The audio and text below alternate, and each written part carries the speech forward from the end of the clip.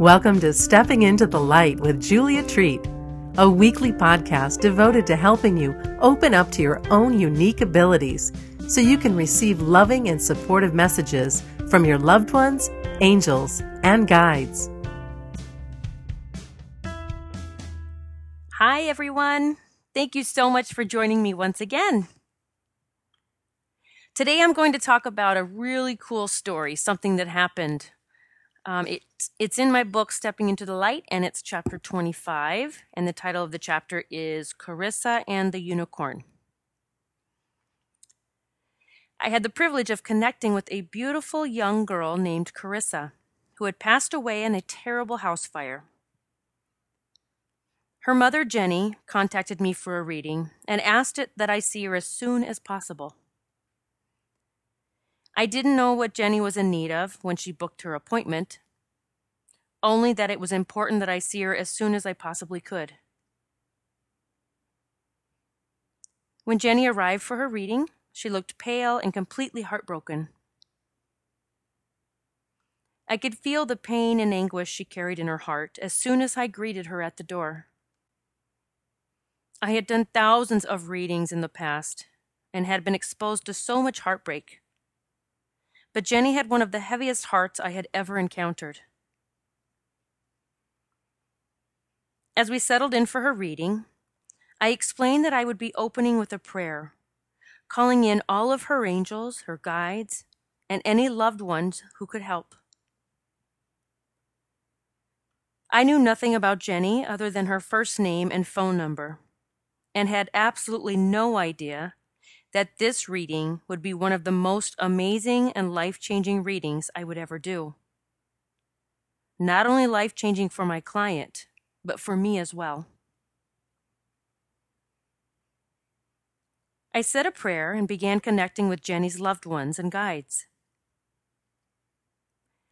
Jenny's daughter, Carissa, came dancing in immediately. I felt such a loving spirit, and I immediately connected with Carissa's beautiful smile.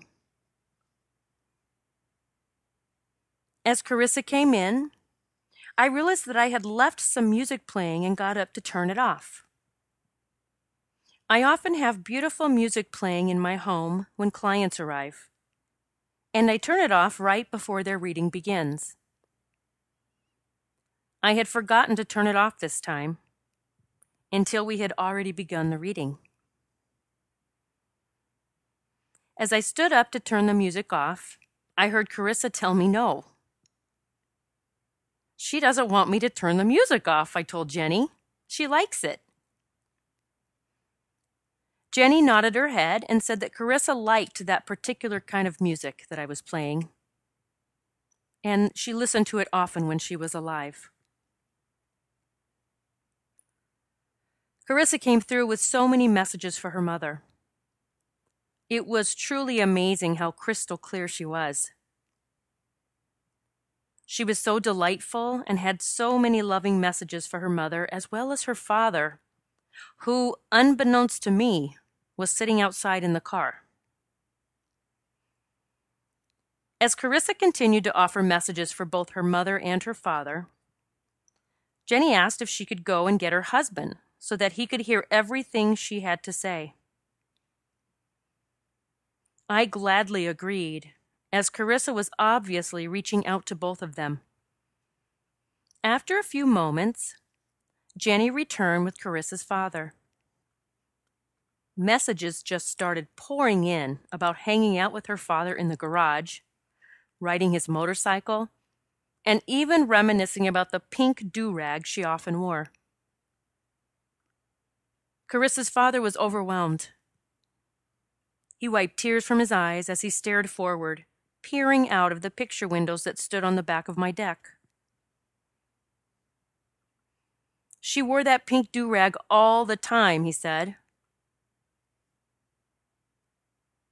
As Carissa's father continued peering forward, a flock of butterflies suddenly flew by the large picture window straight ahead.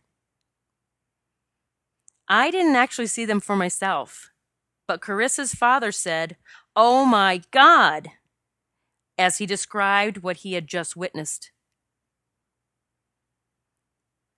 He proceeded to tell me that one of Carissa's signs was a butterfly and that she often visited both of them that way. We all sat quietly for a few moments, processing what had just happened. We all knew that Carissa had sent that flock of butterflies at that very moment for her father to see.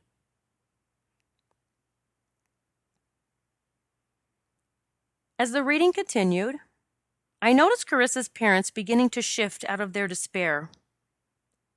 However, I felt there was something that was still weighing on Jenny's mind. She still looked a bit troubled, as if something hadn't been answered. I looked at Jenny and I asked, "Is there anything else you needed to know today?" Jenny began to tell me that she felt as though Carissa's death was all her fault. She explained that on the night of the fire, she was holding Carissa's hand in hers as they were trying to escape down the stairs from the second floor where they had been sleeping. They were approximately halfway down the stairs when she realized that Carissa's hand was gone. "I couldn't believe it," she said. "One minute we were running down the stairs hand in hand, and then she was gone." Jenny lost her somehow and couldn't find her, as the smoke had gotten so thick. She described how that picture had played over and over in her head, and how she couldn't get rid of it. "It haunts me every single day," Jenny said. "I just need to know what happened to Carissa." As I focused on Jenny's question, visions of what had happened began to pour in. I shared what I saw as it began to unfold within my mind. I saw all of the smoke around Carissa and her mother. It was thick and dark, making it difficult to see anything. I could hear them coughing and watched as they made their way down the stairs. I saw Carissa's hand slip out of her mother's, and as it happened, 2 angels lifted her up and out of the smoke. Although I saw the angels lift Carissa's body completely out of the fire-ravaged home, I knew that it was actually her soul that they had lifted up and out. "The angels placed her on top of a unicorn," I said. I continued telling Carissa's parents that I saw the unicorn take her up and away from the fire. She wasn't scared, and she didn't feel anything, I told them. The angels and that unicorn spared her any fear or pain. As I finished telling Carissa's parents what I was seeing, I told them that I had never seen a unicorn in a reading before. "Oh, I believe they exist," I told them, "but I've never connected with one like that before while giving a reading." As the reading came to an end, Carissa's parents seemed more at peace. Of course, nothing would ever be able to replace their beloved daughter. But they were relieved that the angels had taken care of Carissa and that she didn't suffer. Their reading came to an end, and we hugged one another and said our goodbyes. As I watched Carissa's parents walk down the steps from my porch, I could see little Carissa skipping alongside of them. Oh, how I wished they could sense their daughter right beside them. I didn't know if I would ever talk with Carissa's parents again, but I felt so much love coming from this beautiful young girl who had died so young. I felt blessed to have connected with such a beautiful soul and asked the angels to help Carissa's parents continue with their healing. I heard from Jenny a couple of weeks later. She called and left a message on my phone and stated that she had something amazing to tell me. I called back as soon as I could, as I was eager to hear what she had to say. Jenny answered the phone and told me that she had told her neighbors all about the reading she had had with me. She said she had told them everything, even the part about the angels placing Carissa on top of a unicorn. I didn't care how crazy I sounded, Jenny said. I just had to tell them. Jenny continued and told me that her neighbors were stunned when she mentioned the unicorn. They just stared at me with their mouths wide open, she said. It turns out that Jenny's neighbors had taken pictures of the house that evening as it was engulfed in flames. When they were looking at the pictures later, they were taken aback by the clouds of smoke that rose above the house, as they were in the shape of a horse. As you can imagine, I was completely shocked and surprised at what I was hearing. "Oh my gosh," I exclaimed. "The angels really did place her on that unicorn." I went silent, and tears welled up in my eyes as I tried to process what I was hearing. After a big, silent pause, I said, "Well, I guess unicorns really do exist."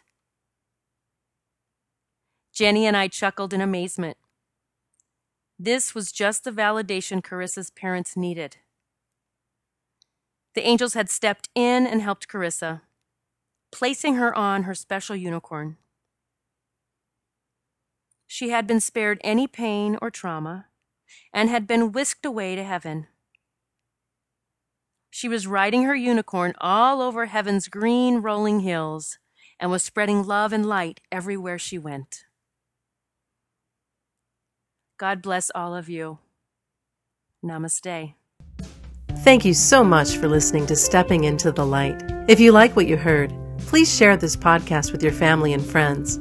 And be sure to visit Julia's website at juliatreat.com to sign up for monthly cyber swag, including meditations, rituals, readings, and lots of other life-changing stuff straight to your inbox. It's free.